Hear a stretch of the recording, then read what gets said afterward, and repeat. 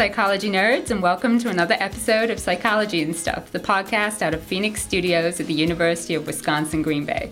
I'm Alison Jane Martingano, the new host of Psychology and Stuff, and I'm here with not one, but two fantastic guests who will be talking about a favorite topic of mine, empathy, and how it differs across generations and cultures. Regular listeners will know the first guest. He's a psychology professor at the University of Wisconsin-Green Bay and a regular guest on the show. It's Dr. Jason Cowell. How are you doing, Jason? I'm doing great. How are you doing? I'm good, thanks. It's exciting to be a part of your first official hosting. Yeah, I'm a little nervous. How am I doing so far? Oh, beautifully. I got that script at the beginning. I got that okay? Psych nerds are alive and well, so we're good. So, Jason, you've been on Psych and Stuff before, but could you remind our audience about your research interests and what you investigate here at UWGB? Yeah, so I have a lab here at GB that specializes in the developmental side of morality and empathy. We test a lot of kids preschool age into middle childhood, looking at how their brains support their development of perspective-taking, self-control, and their knowledge of right and wrong, and how those all build into understanding others. That is so cool. And you're continuing to engage students in that research? Yeah, I have this semester 10 students doing research with me. And wow, fantastic. Yeah, it's a fun lab. Yeah. All right, well, today is an extra special episode for me personally, as we have a guest who is not only a remarkable researcher, but also a dear friend of mine. Dr. Sara Konrath is a social psychologist who leads the interdisciplinary program on empathy and altruism research at the Indiana University Lilly Family School of Philanthropy. And her groundbreaking studies on the dynamics of empathy and narcissism have captured academic interest and found resonance in the mainstream media, including NPR and the New York Times. Recently, she's been diving deeper into these topics, and we're fortunate enough to get an update on her latest findings today. So, Sara, for folks who might not be familiar with your work, can you give us a quick rundown of your research? Sure. I look at traits related to prosocial behavior or empathy over time in young generations. I look at what are the implications for the people who are more empathic themselves or who are giving for them. And then I also develop workshops and interventions to help to build and support empathic growth and development. Wow, that's quite a resume. Could you talk to us a little bit about how these different strands interconnect and build upon each other? Well, two of them for sure are really related. So the story of the first paper I published as a new professor, which was finding that empathy was declining from 1979 to 2009 in American college students.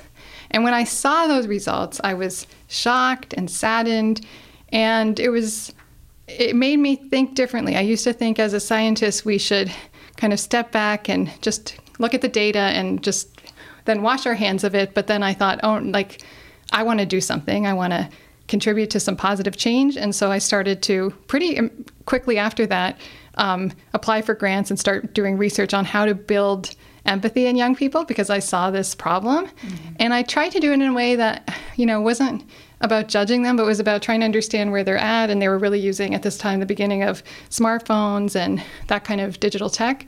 So I designed a text message program to build empathy and also an app to build empathy. And so that was directly a response to the declining empathy, and those two strands are very intimately intertwined for me. Yeah. So you spotted a problem and then started to do research on ways to improve it. So that study that you mentioned on the decline of empathy among American youth, that's been really impactful.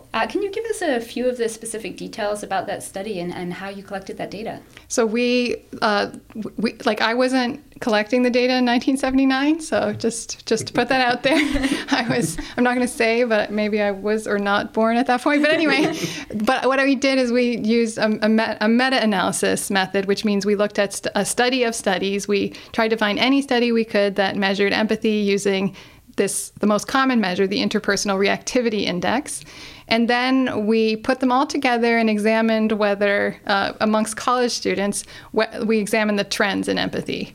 And we found that there were declines in perspective taking, which is kind of cognitive empathy, and also declines in empathic concern or compassion. So young people were saying that they were less likely to take the perspective of others, and they were less concerned when others were in distress. All right. And that study, when it was published, NPR ran a headline at the time declaring the end of empathy. I was wondering what your reaction was to that interpretation of your results. Well, I'm an NPR nerd, so I love NPR. But I think it was not just, like, it was several different media outlets that were kind of sounding the alarm. But my reaction was always like, let's just look at this a little more closely and be careful, because like is this an audience of psych nerds so I can get nerdy? Absolutely. Great. Yeah. So to be nerdy, it's based on a 1 to 5 scale. Like 1 is not at all, I don't have empathy, and 5 is very much, this is me. And we were still seeing on average scores above the 3, the midpoint. So I wasn't like thinking it was the end of empathy, I was just seeing a concerning trend. And so it was kind of like, it was a little frustrating to see the interpretation of that, because I think people often used it as a way to just kind of like reinforce their own stereotypes about young people being kind of like self-centered. Mm-hmm, and that's not empathic. So it was always a little frustrating to say in a low empathy way, like, you people are not empathetic, you're like narcissistic. But then no one was trying to understand what was going on and what the people's experiences might be. Yeah, so there does seem to be a tendency out there to always complain about the youth of today, and that seems to be a stereotype that's been happening for generations, probably. Yes, for a long, long time. And there's so many, you can go back in history, and there's really funny examples throughout history, but there's one that I like from like 700 BCE. Just, to put it in perspective, that old people have always enjoyed this, talking badly about the youth. But I think the difference with the research that I did was that I wasn't just using a stereotype. I was looking at what young people were saying about themselves on self-report measures. Mm-hmm. So it's based on them, their own reports. And I think that's a good way to do it, because it shouldn't be coming from adults who have their own bias. Yeah, so even your data is showing that even when young people are reporting their own empathy, you were seeing this decline. Right. But let's fast forward to today. So you have some new research that updates these findings. And so what's changed? Well, you and I have some new research on this topic, so I want to give you the credit that's deserved. Thank you. Side note that I was involved and do have a conflict of interest here. But anyway, we've done an update, and we've now looked at the data from 2008, 2009, and we were a bit stunned to see that there was a sudden change. So right at the time when I thought empathy was declining, and it looked like maybe if we did an update, it would continue to decline. But actually, the data showed us the opposite. So good news, like empathy has been rising since then. It's been amazing to see that, and I hope it continues. But it's definitely surprising. Yeah. So you've mentioned you're surprised by this trend. So you were expecting it to keep declining? Well, I mean, I wasn't sure what would happen. It was always possible that it could change, but the pattern was so clear in the previous data that I didn't understand what would have happened in the world to make it suddenly change. So I thought it would probably continue, but it wasn't. Yeah, so what in the world do you think made it change? Do you have any ideas about what led to that shift?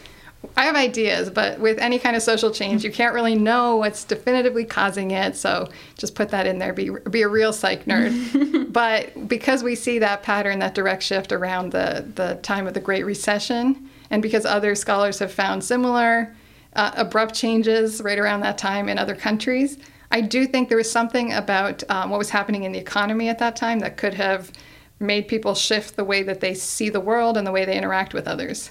But that's just a guess, and it's really always hard to find evidence for these types of things, and I still think it's a bit of a puzzle. All right. Jason, I'd love to bring you in. I wonder, hearing these results, are you surprised?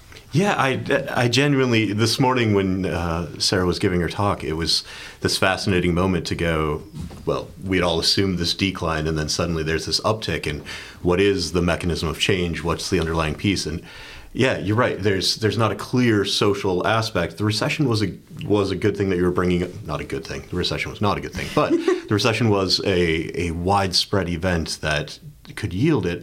I wonder if you think there's more, because I think some of the themes that were coming up this morning were more intrinsic than extrinsic things, or micro level changes. Yeah. And I'm kind of wondering, like, that got me thinking so much about kind of underlying internal mechanisms that might play a role as well.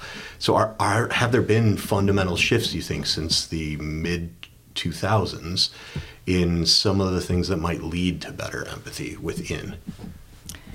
Well, there were actually, this morning was pretty cool for me because I got to hear some personal experiences from students, and they had some insights that I hadn't thought about. And one of the things that came up was that I'm still thinking about how to measure and operationalize, but one of the things that came up was saying that it seems to be there's like a wider sphere of social comparison now than before. We might have, humans always compare ourselves to others, whoever's around, we're going to do this. And, even with TV, with celebrities and so on. But now it's like more than that. Now it's like there's so many targets of comparison, and you can't help but, one, be exposed to their suffering and just help and maybe think about what you can do, but also maybe wonder about your own life at the same time. Yeah. One thing that didn't come up this morning that it's just been making me think is it a language aspect? As in, do we suddenly have a better awareness of the words to describe these things? I'm thinking the old school Sapir-Whorf style things on cognition and language, and I'm wondering, is it that the vernacular surrounding emotional awareness is so much more present since, 2008 is, Hope and Obama and all of these things. Exactly. And I'm wondering if there are shifts that have happened within the U.S. at least towards more of a familiarity. Even in the 20-teens, the word empathy was used so constantly. It is being used a lot more. If you look at Google searches of the word empathy or compassion, it's much more prevalent. It's much more part of our everyday conversations. But it has been one of my wonders, if it's not economic. Another big shift that has been happening in K-12 has been the rise of social emotional learning programs and even directly empathy programs. And a lot of the states, there's ways to operationalize this, but a lot of states have now mandated. That was, I guess, before our recent times. But over the years we're studying, they mandated social emotional learning within K-12, and so that's getting translated into, kindergartners, learning about, having words for emotions and being able to recognize not only others' emotions, but also their own, which facilitates empathy if you can understand yourself and how this person might be different in their response or experience. So I wonder about that. It's very hard to demonstrate that, with numbers, because there was the absence for many years of those programs. And then what you can see is around the same time as there's a rise in empathy, it was around the same time as there was a rise in those kinds of programs in schools. Yeah. So it's a good point. And one of the things, so we'll probably talk about parenting later, but I have a daughter that's in elementary school, and I'm surprised constantly when I'm seeing some of the teaching shifts that have happened. Mm-hmm. And a lot of them have to do with, you would have termed it mindfulness a few years ago, but it's being uber aware of both the physiological and kind of labels to the emotions that you're feeling at any given time. And I find that fascinating to see how that's going to shift kindergartners, first graders, second graders as they're progressing now through school, and what the long-term effects are. It could be what we're tracking is exactly that. So it's hard, again, it's hard to know, but I think there's some interesting conversations in this, and certainly give credit to those teachers who are realizing that school is more than just, math and all the kind of objective subjects, but is also about how do you get along with others, and do you care, and how are you going to be a good citizen? Absolutely. I love this positive sort of additional benefit that education is perhaps bringing as a possibility for an explanation for this rise in empathy, maybe these new educational teaching techniques that are being used. I did actually want to jump into parenting, Jason. So both of you are parents, and I was wondering whether you thought that maybe changes in parenting strategies might explain these changes as well, rather than just in the educational system. Either one of you can jump in. I'm of two minds. So if you were talking about kids right now in school displaying things in that kindergarten to fifth grade, the earlier development of empathic things, I think then mindfulness programs or parenting strategies through reading fiction, or actually there's an entire Mindful Me series, different things that are accessing emotion, talking about emotion, and having an environment that is open to those discussions, I could see that having the impact. The 2008 turn is where I'm struggling, because that's college students in 2008, and so that would be early 1990s babies. And I don't know if I would say the parenting movements in the 90s have, again, these are all correlational, not causal links, and so that's an important caveat, but it's hard to draw a line from the kind of parenting practices that would have been encouraged in the late 80s, early 90s to then this uptick in 2008. Right. Well, there was, I mean, I don't know the timing of this, but there has been kind of a change in, I don't know if it's quite like attachment parenting, but the kind of parenting that's a lot more hands-on and available. Like, you're going to make sure you're there when the kid's like home from school, and you've got these, you're aware of like what's going on in your kid's life, and you know all their friends. I mean, it's a different, it feels like a different style of parenting, and it's really prevalent. And it can sometimes get to sort of a certain extreme where your kid can't just go play in the park for an hour. But still, like, I think it comes from a good place of like care and concern and involvement in children's lives. Yeah. So I don't know when exactly, like, how do you track it and when exactly it started happening? But it's I think parents today are different than parents like 20 and 30 years ago. I got to self-disclose at this point, I think, that I was born in 1990, and so I am literally the inflection point on the data trend, where I turned 18 in 2008 at the lowest point for empathy with 18-year-olds at that time. And so I'm thinking back to my own parenting and trying to think through whether...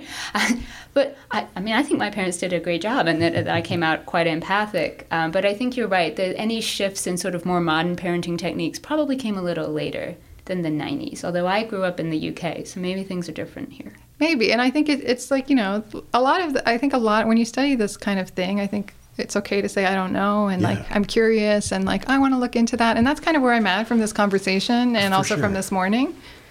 And I think that's, the only things that become clear, I would argue, are when there's absolutely bad aspects to it. So when things have gone completely wrong, I think it's easier to see than mapping when things have gone right. And I'd say that's, so it's some of the pilot work we're doing has to do with kids that experienced early life maltreatment and things like that. And so you can ostensibly talk about traumatic life events that have happened and how that impacts long-term aspects. But it's harder, though, to talk about the plethora of things that likely went right to get to that point. Right. And also to talk about, I mean, it's important to say that, especially when we're talking attachment parenting, then also the bigger movements, and that would have been in the 90s as well, towards parent or teacher-child bonding happening in elementary school, where it's a secondary attachment of sorts can happen in your early elementary years, and that can form a resilient child on a socio-emotional level as well. So, yeah, you're right. It's important here to just say there's some cool questions that I don't know how we'd ask, but they're out there. All right, so I'm going to sort of challenge you both now with a practical, applied question. So you're both empathy experts, and you're both parents. So do you have any practical strategies for fostering empathy in children, for any parents listening? You can go ahead and take that one. Why, that was so kind of you. Yeah, I think I'll admit that I'm like just a person, and I love studying empathy because it does also help me grow myself. And I see, for me, empathy is a lifelong growth that I want to work on, I care about. So I find in moments when I'm, frustrated or confused about my children, the best thing I could do is stop and pause for a minute and just kind of regroup and center myself. So I think for me, self-awareness, or what you called mindfulness, is really, really helpful for me to be able to show empathy and be the kind of parent I want to be. I think you made such a powerful point this morning that resonates directly to parenting, which is that self-compassion has to be at the heart and start of aspects of empathizing with others. And I found that to be something I was thinking through, of all the instances in parenting where you have to do that, but you do have to be aware of your own state, your own emotional aspect, and that awareness. There is no one path, obviously. I think the history of studies of socialization of empathy across development suggests there are multiple pathways to get towards a comparable output. but they are going to be relevant to I think of like Jay Belsky's work on interactional synchrony. It's all about the physiological and other needs of the child, and the match that has to how the parent is then shifting, that bidirectional feedback effect of constantly shifting. So there's no strategy, it's more just being there and being attentive, or present to some extent. Yeah, no, I'm not a parent myself, but I'm feeling that these strategies would be effective. So thank you so much for sharing. And I'm really just so interested in these generational shifts in empathy that we're seeing, and the good news story that it brings, that things appear to be at least improving in recent generations. But I'm also curious as to how this picture might look different if we factor in cultural influences. So both of you have done some really amazing research on this front. Sara, your work has looked at empathy across a whopping 63 countries. And Jason, you've explored the development of empathy in children from different cultural backgrounds, including comparing US and Japanese children. And you recently actually just came back from a research trip to Japan. So I'd love to hear your ideas. To kick things off, do you want to share your perspective on how empathy is shaped by culture? Yeah, absolutely. I mean, I don't know the answer, but I have some ideas of how it goes. We study this in very different ways. So mine is more experimental with a laptop in every single place. So it's much smaller sample sizes and much smaller age ranges and groupings of what's going on. So in some of the larger studies, we were looking at 5 to 12-year-olds, and that was across with empathy measures, that would have been about 7 countries. If you're going more broadly into morality, then about 15 countries. And that was trying to look at what other things are related to the development of these. So we know that from about age 5 to about age 12, we increase in our understanding of taking other people's emotional perspectives in general, at least in Western cultures, that we tend to be able to feel differently for the plight of another individual. So we feel concern or sympathy for them increasingly across that age as well. We also know that corresponds to huge shifts happening in the brain and in a lot of areas that are relevant to self-control. And so I think that's a key piece to talk about as a co-occurring or orthogonal development. So a piece that I would argue is really important to this picture is that to have the self-awareness aspect, we have to control ourselves. We have to stop ourselves from our automatic reactions we would have and shift. And that's what we were trying to study a lot in cross-cultural, is the role in these cross-cultural studies was how does it differ by culture? And it fell roughly along the lines that you would think of for Eastern, Western kind of cultures, where in slightly more Eastern or slightly more tight-knit cultures is the more appropriate term in this case, you had a slightly earlier cognitive perspective understanding of other cultures. But you didn't have the emotional perspective that was coming in quite as fast. They weren't significant long-term age range effects, and they evened out by the end of the age range, but there was a slight early shift that it seemed to be a delay in the development around 5. In the US, though, it was really related to the development of general theory of mind, so general understanding of that others have beliefs, desires, perspectives, and ideas different than our own. The better you could get at that, plus the better you were at self-control, the more related to the development of empathy that was, the more related to other pro-social behaviors. So in this case, it was sharing, your willingness to share stickers or candies with other kids. So it roughly fell along an east-west divide, but it wasn't that clear because we had several countries that were more in the middle. If you were taking kind of an old-school Hofstede index, you would have countries that didn't fall into individualist or collectivist necessarily, fell more middle of the road, and they really didn't differ that much from each other. So it wasn't the clearest cross-cultural finding, which is where I've struggled in a clear cultural. In the smaller studies we've done of the US versus Japan, which is where we've taken undergrads over to Japan with us, and we're looking at how parent socialization techniques shift preschool brain responses to good and bad actions, but also to pain befallen others, cartoon characters. There we are finding pretty substantial differences. in more automatic brain processing by age 4-ish, I would say. And that seems to suggest that a more automatic processing of pain befalling others is starting to happen, at least in Japan, than the U.S. It doesn't seem long-term, though.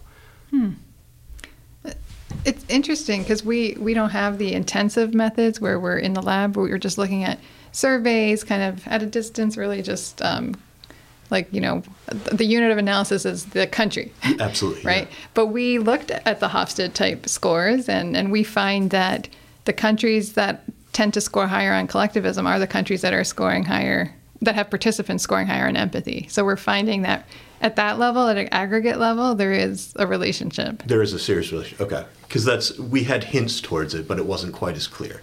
That's what I was saying, the more interdependent or... Right, yes, exactly. Yeah, collective. And we also find, this is correlational, but like the countries that have higher rates of volunteering are also showing higher empathy, whether it's empathy is begetting volunteering or volunteering is begetting empathy, but they go together. Interesting.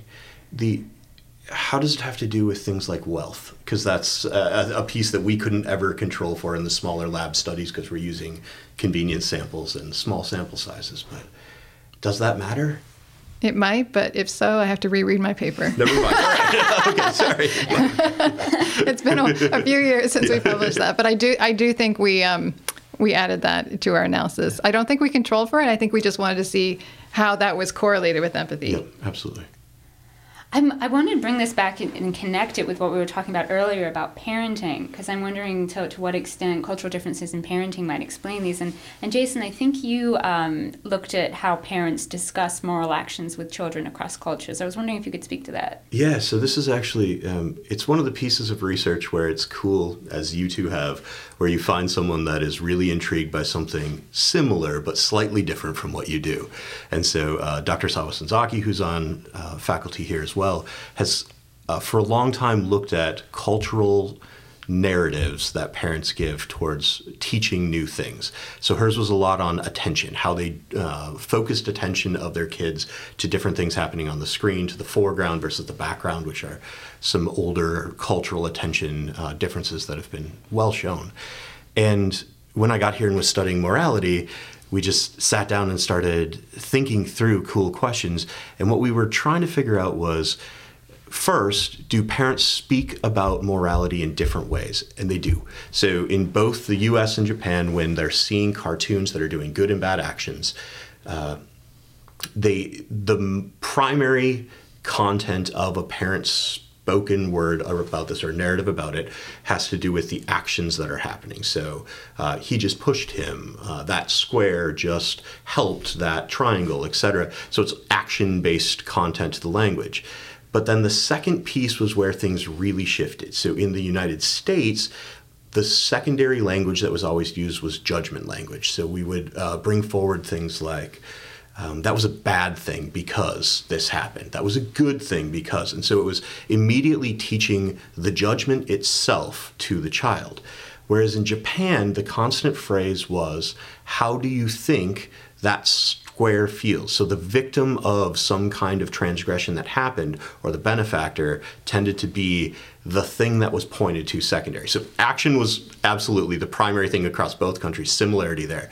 But that second piece made us go, okay, there's definitely a shift in how parents describe these same scenarios. What does it do to the kid's moral understanding? Do they think it's good or bad? The actual judgments of good and bad are super similar. And so that's one of those interesting notes of the behavioral outcome looks the same. The brains look very different. And so it's this cool moment where you go, okay, when a parent is talking a lot more about these kind of emotion-inducing aspects, so talking about the plight of the victim, or how would that victim feel, or how would you feel if that had happened to you, which is another kind of plea in that way, it ends up shifting partially the early aspects, but a lot of, when you're talking about EEG, a lot of times you're talking about the speed with which, or the how automatic versus controlled a process is. And this one shifted a little bit of the early automatic and a lot of the much later things where kids were purposely going back to think about the content. And that's where we got this big shift based off of the parenting aspect, not just culture, but how often they were talking about the plight of the victim. That is so cool. That's really neat. It's a cool finding for sure. It feels like more empathy inducing to just, focus on training or orienting your child toward what's going on with the other person. It's fascinating, though, because if you look, especially in Western culture, at the way that we've taught morality for so long, it is don't do this or do this. It's proscriptive or prescriptive kinds of moral rule sets that you follow with a judgment that's built in. And it opened my eyes to see other cultures to go, oh, that's not the automatic piece. There's a different set going on here. And yeah, it's a fascinating piece that I'm not sure what to take from it yet. I'm not sure, but it makes me, the last time in this conversation we talked about judgment, we were talking about how older, more adults tend to look down on the youth and kind of judge them and say they're low empathy or selfish. And it just makes me wonder if given the same data in Japan, would they say what's happening in their lives or what's going on? I mean, I don't know if they would, if this is even that, I say that tendency that we've had all for human history, but maybe it's not. Maybe that's Western histories. Maybe that's a Western-based thing. Oh, fascinating. No, I see what you're saying here, because it is one, if the tendency was, what is the person feeling, et cetera, to automatically take that perspective or to encourage taking that perspective more readily, that it would shift maybe at the same time. I don't know if this is just every generation talks about the next generation. I don't know. I just never even asked the question of if this. I thought it was a universal that just people just look at the youth and are worried about whether they're selfish and kind of judge them. But I actually think it's worth actually looking into other histories and seeing sort of how other people respond to their young people, and that would be neat actually. Yeah, for sure. Thank you so much for sharing that research, Jason. I think it's really cool that that you found the same moral judgments at the end, but the mechanism to get there differs, multiple different ways to success. It's making me think about some of the work on increasing empathy and different strategies to increase empathy, that there isn't just one way necessarily to do this. Sarah, I know you work on various different strategies. Maybe you could mention a couple to give us an idea of the selection that might be available. Well, the one that's been studied the most has been actually one Jason already talked about, which is just imagining what other people are going through, right? So that's called just a perspective-taking induction. And it takes it's free, it takes 10 seconds, anyone can do it, you don't have to be in the same room with anyone. It's amazing that we find huge effects that when people are just for a moment stopping to imagine others' perspectives, that they feel more compassion, then they're also more likely to want to help. So that's the big one. But, in reality, most of us aren't walking around going oh, I better do this. I'm trying to grow my empathy. I mean, most of us are living our lives, and there are many fun ways as well that you can integrate into your regular hobbies.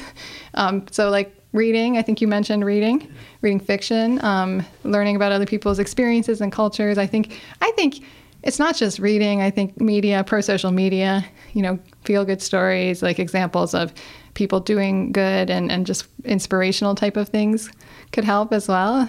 Yeah. And being around babies and young animals, cute and vulnerable beings who can't express themselves directly, so you have to learn how to read them. Yeah. So sort of challenging your empathy muscle to work to try and figure out what a cute baby's thinking. Yeah, but it, for me at least, I'm I want to do that. I it's reinforcing to see cute animals or babies or whatever, to just figure out how to, delight them, right?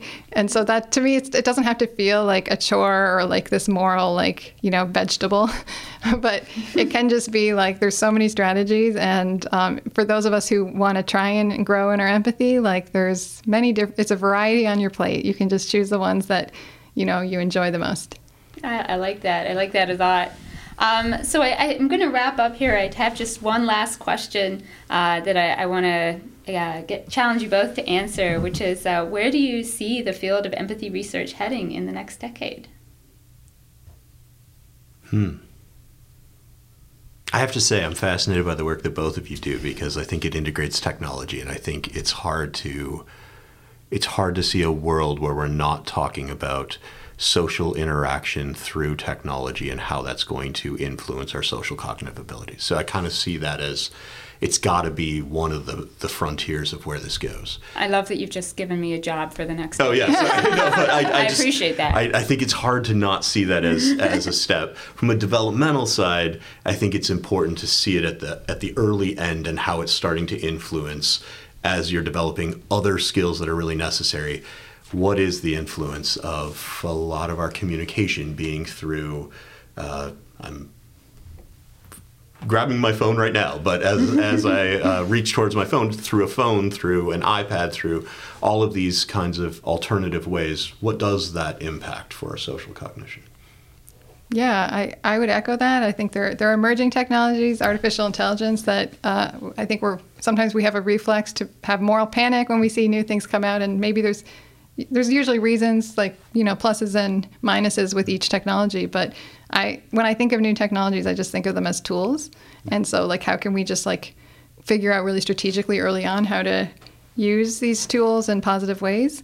But I also see an increasing societal acceptance and understanding that empathy is a fundamental human trait and skill, and that it benefits ourselves and others, and it's helpful in the workplace. And there seems to be more of an understanding of this within, education and within the corporations and so on. So hopefully, like, we can move toward kind of like, what is smart empathy or sustainable empathy? How do we do this in a way that is, like, really mutually beneficial, so we can continue to do it for the whole lifespan? Great. I'm loving the positive energy you're both bringing to the room right now. And I just want to give a huge thank you, both you, Sarah, and Jason, for being here today and for sharing your incredible insights. You've given us a lot to think about, and I'm so grateful for the time you took to be on Psych and Stuff. Really appreciate it. Before you both go, maybe you could just give a little idea of where our listeners can keep up to date with your research. Most of my research can be found either on the UWGB Psych websites or on Google Scholar ResearchGate. So look it up, and we've got cool stuff there, but all my lab stuff is definitely through the UWGB website. For me, Google Scholar is your fastest way, and then when I ever get to it, I update my website, which is ipearlab.org, IPEAR lab.org, but it takes a little while for me to post that stuff, so Google Scholar is your best bet. All right, you heard it here first. So Psychology and Stuff is a production of Phoenix Studios at the University of Wisconsin-Green Bay. The executive producer is Ryan Martin, and the production manager is Rachel Scray. Our audio production coordinator is Bill Salick, and our graphic designer is Kimberly Valisi. Special thanks to our guests today, Dr. Jason Cowell and Dr. Sara Konrath. If you haven't already, please make sure to rate, review, and subscribe to us on your favorite podcast platform. You can also head over to our website, uwgb.edu/podcast, to check out past episodes of this and all of our shows. I'm your host, Alison Jane Martingano. Keep being amazing.